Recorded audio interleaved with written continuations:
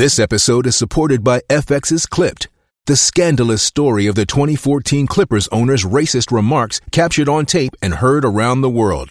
The series charts the tape's impact on a dysfunctional basketball organization striving to win against their reputation as the most cursed team in the league. Starring Lawrence Fishburne, Jackie Weaver, Cleopatra Coleman, and Ed O'Neill.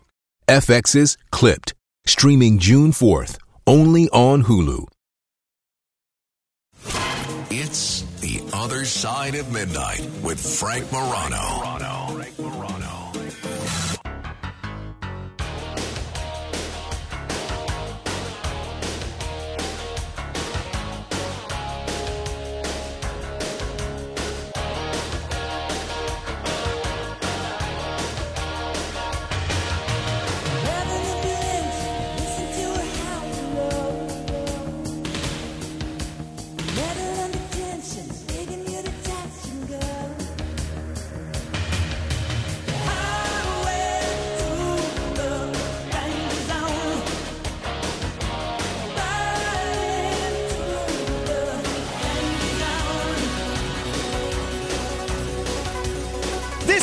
Obviously one of the songs in both the original Top Gun and the new Top Gun as well, which is one of the films nominated for an Academy Awards. One of my favorite people to talk movies with is one of my favorite people to talk about anything with.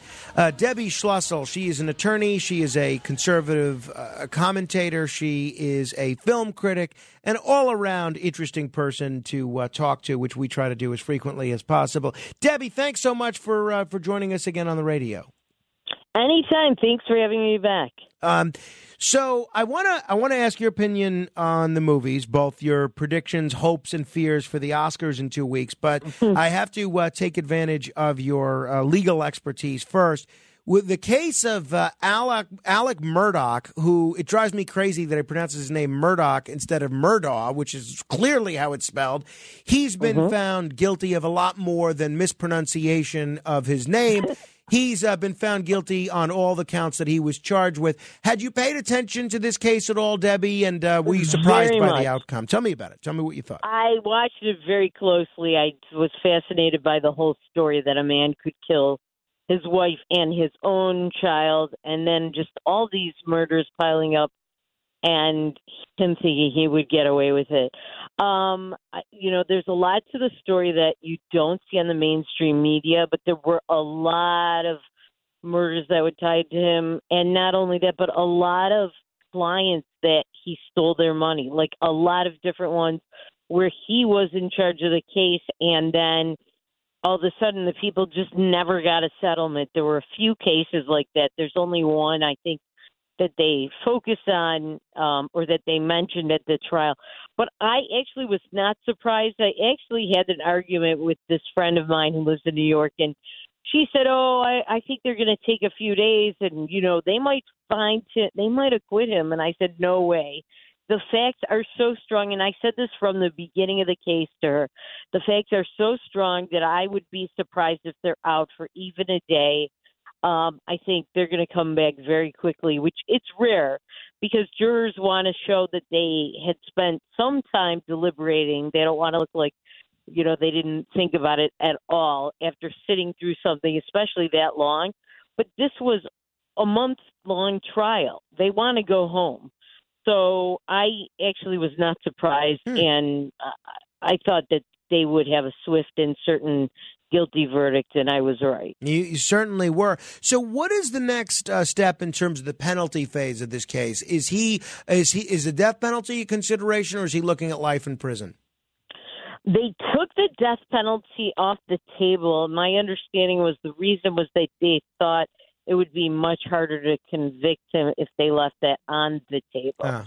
But I think he's got life in prison. I mean, I think you heard the judge, if you were watching, he wanted his lawyers asked the judge to enter a not guilty verdict, notwithstanding. It's called a judgment notwithstanding the evidence, and the judge said no. There's a lot of evidence of your guilt, a lot. He said that it was basically overwhelming, and I think he's going to throw the book at him. I think everyone this is, listen, you know that I don't try to see politics in everything, but sometimes it's there.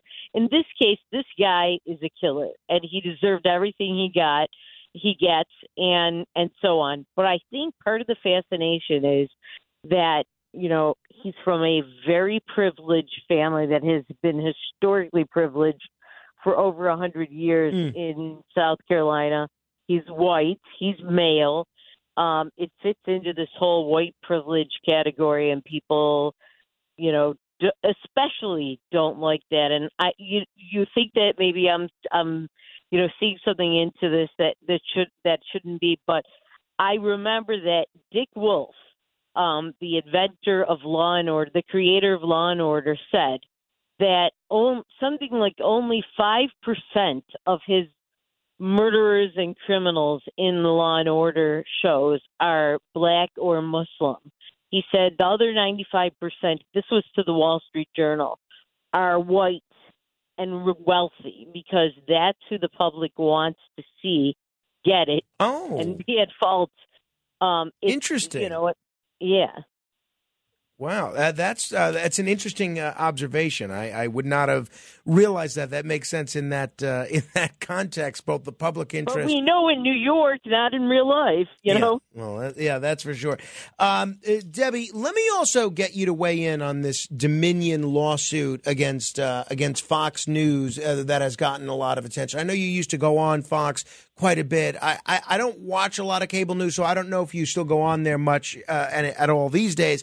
But just from a legal perspective, tell me how you think this is going down. I mean, it looks like, which is pretty rare for a plaintiff, that there's some lawyers that think they could actually win a motion for summary judgment, and Fox might be out over $1 billion here. How do you see this, Debbie?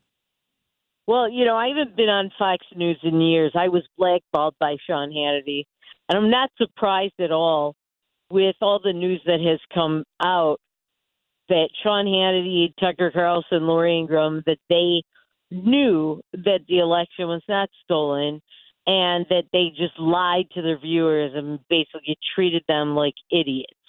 And I think that is very, very bad for Fox News. With in this case, especially, their viewers don't seem to mind having been lied to. I think most of the uproar is really among liberals in the mainstream media. But I mean, they basically treated them like, you're troglodytes, you're idiots, and we're going to treat you that way. And people keep watching and saying, oh, give me more, give me more. It's supposed to be a legitimate journalism outlet, and a legitimate journalistic outlet would tell the truth, no matter what the truth is, and even if it's bad, it's against what the viewers want to hear. But instead, they fed the story that a lot of people believe for many, many months. Listen, when Trump lost the election at first, I thought to myself, well, let's give him a chance. Let's see the lawsuits. Maybe there is something there. And I thought maybe there possibly could be something there. But after 60-something lawsuits with many, several with judges that Trump appointed, and you don't show really any concrete evidence, that should be that. And you move on and focus on the next election so you can win instead of wallowing in defeat. And I think Fox fed the opposite. And I think in the case of Dominion, a lot of the lies were about Dominion, and Dominion can make its case. I've never seen something like this where they had such great evidence that the people that they're accusing of defamation deliberately lied and openly said so in text messages. I mean, that's really stupid.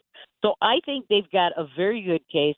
I would not be surprised. It's very hard to win a motion for summary judgment, but it's done.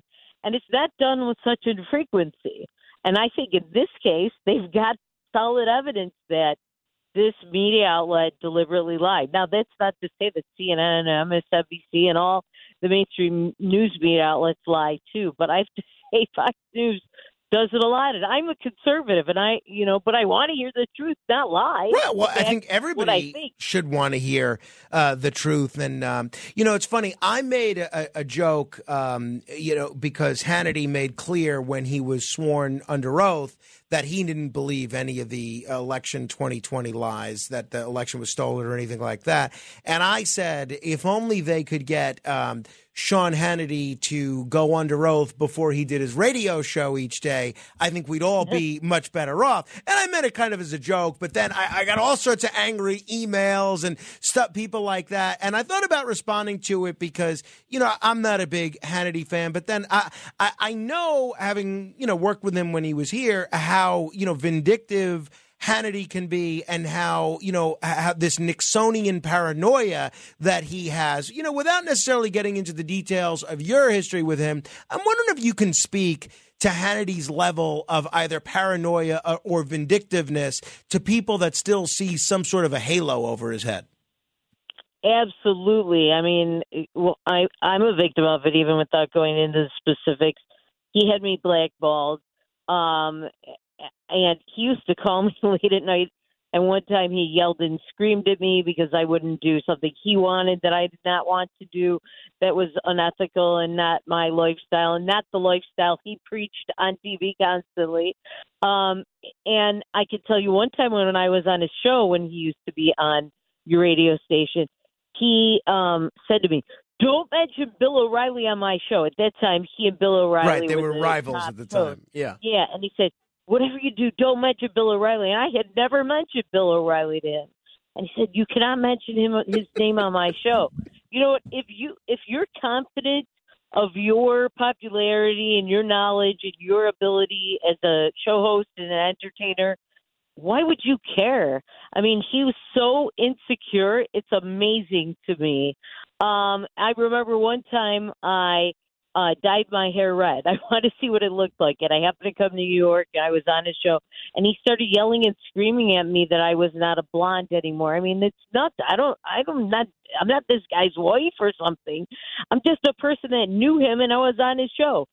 He was just not a nice person, and the other thing is, all these people that have a halo around him, I don't understand it, because remember when Barack Obama was first elected, he all of a sudden went on his show and said, "You know what, we now have to have comprehensive immigration reform. We have to let these people in. We have to give them citizenship.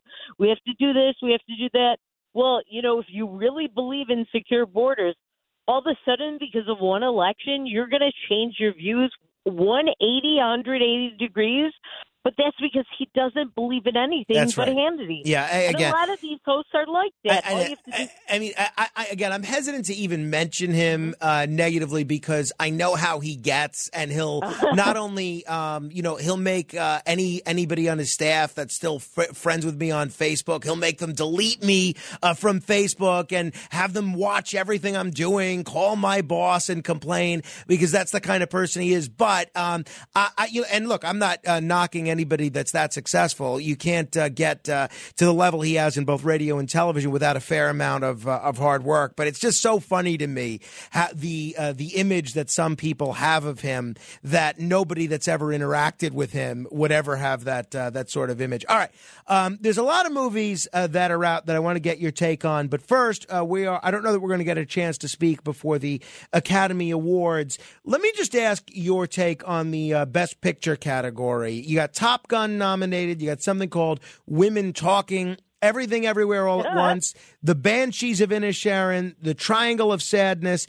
The Fabelmans, All Quiet on the Western Front, Avatar, Elvis, and Tar. Out of all of those, Debbie, at least the ones that you've seen, what did you like the most? What do you think should win? And what do you think will win? I got to be honest, I really didn't like most, if not all of them. The Fabelmans, I think people worship Steven Spielberg, even though it was a really horrible, long, slow, boring movie. And I think a lot of people are going to vote for that just because they're friends with Steven Spielberg. They all want to work with him, this and that. It also might be Everything Everywhere All at Once, because it's kind of like the it girl flavor of the year. and it's Asians, and that's the. You didn't like it? I have to be honest. That's the one movie out of them that I did not see, and the reason I didn't see it was the screening was on a Jewish holiday, and I just gave up. I got so busy. Sure. So I haven't seen it. I might like it. I don't know. But the Fablemans I hated. Top Gun will never get it because it was a popular movie. It's seen as like a Republican conservative movie. It really is not, actually. But it's seen that way by the Hollywood people, and it's commercial and it's popular with the masses. And, they have to be different and woke and show that they know better than everyone else. So they'll never pick that. And it's not, they want they've moved away from the American people in terms of what they think should be the top. So I really think it's going to be like Everything Everywhere All at Once, or it could be The Banshees of Inisherin, which I absolutely hated. The movie is just one guy hates the other guy. They used to be friends. They don't get along. So the one guy cuts off all his fingers and burns out his house and tries to kill himself. And, it's like, yeah, great movie. Yeah, that's what I would want to see. Yeah, my wife and I watched it, and it's far from an upbeat film. So if you had to pick one that you enjoyed the most out of the ones that I just listed, Elvis, Tar, Avatar, All Quiet on the Western Front, Fabelmans, Triangle of Sadness, Banshees of Inisherin, Everything Everywhere All at Once, Women Talking, or Top Gun, the one that you disliked the least, what would it be? Well, and I didn't even like it, but I disliked the least Top Gun. So that's what I would vote for. But you know what? The things I vote for, none of these liberal movie critics like. In fact, the movie critic group that I used to be in that kicked me out for being Jewish and also for being conservative. They kicked us, all of those people with that description out, and there were three of us. They used to always vote for these far left, woke, horrible, obscure movies that nobody wanted to see and whatever. And I feel like the Academy Awards, it's almost an extension of that these days. One other thing I would say is it's possible that the movie Tar could win because it's like over 3.5 hours long. It's a total bore, and it's about this lesbian conductor woman who, who then gets canceled only because of one thing she said that was politically incorrect. So I'm kind of surprised they might like that, but they do because it's like very artsy fartsy and boring and ridiculous. And one last thing is that there are a few other movies like that, and this women talking thing is like so ridiculously obscure. It's about some women in 1800s in some Mormon community somewhere in South America. It is like so particular ridiculous, and that they're all being raped and sexually abused, and they suddenly speak out. Women talking. Like, who wants to see that? It's boring. Nobody cares. Yeah, I haven't seen that one yet, but I can't say I'm going to bump it to the top of my list with that recommendation. We're talking with Debbie Schlussel. If you want to see more from her, you can go to her website, debbieschlussel.com, or debbiedoespolitics.com will get you there as well. You can also follow her. Go ahead. Can I just mention one other thing? Please. Thank you for that. So a lot of people are saying, it was kind of racist of the Academy Awards that they did not vote for the woman that was the lead actress and really the lead character in the movie Till. And I have to say, I happen to agree.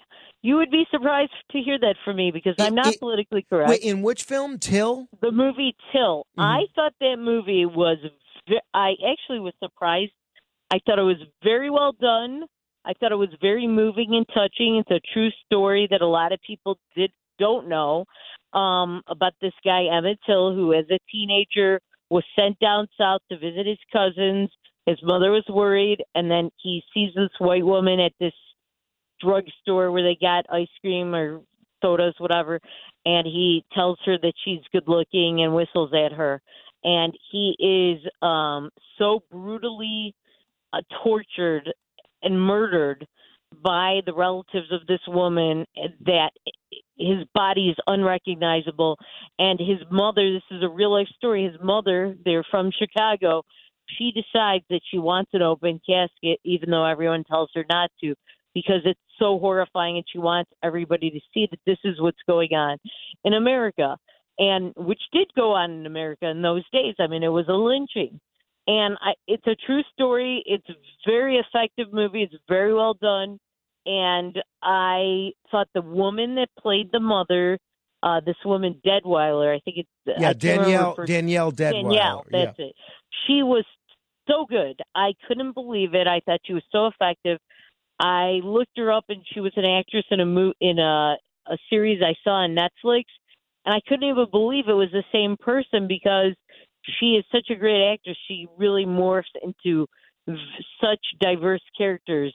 And I thought she did such a great job in this movie. I thought she should have been hands down the winner of Best Actress this year in all the award shows. And she got shut out. And to me, that showed that as woke as Hollywood tries to preach to the rest of us, they really aren't as woke themselves, which is not really a secret because we see how they live in their mansions and their gated communities with their armed security and bodyguards, but they don't want us to have any of that. Well, this is a banner moment, folks. You have Debbie Schlussel, longtime opponent of political correctness, avowed conservative, saying that the reason Till was shut out of the Academy Awards, including the very controversial snub of Danielle Deadweiler, was due to racism. I don't know, Debbie, maybe this is your audition to take over for Corinne Jean-Pierre when she moves on to greener pastures. It's not a first for me that I've said that Hollywood is racist. I do think they are. I think, and even, by the way, Camille Nanjiani, he said basically that Hollywood is racist because he said that they will not cast people of color anymore as villains, and he really wants to play villains, and they won't cast him because he has darker skin.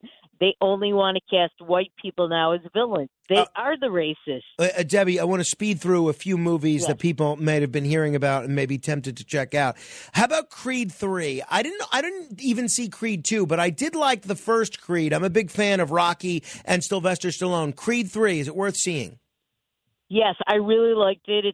It's basically Black Rocky 3, and just like I thought Creed was Black Rocky. I thought it was good. The story is very unlikely and a little hard to believe, but it's, what you want to see in a good boxing movie. I thought it was entertaining. I enjoyed it.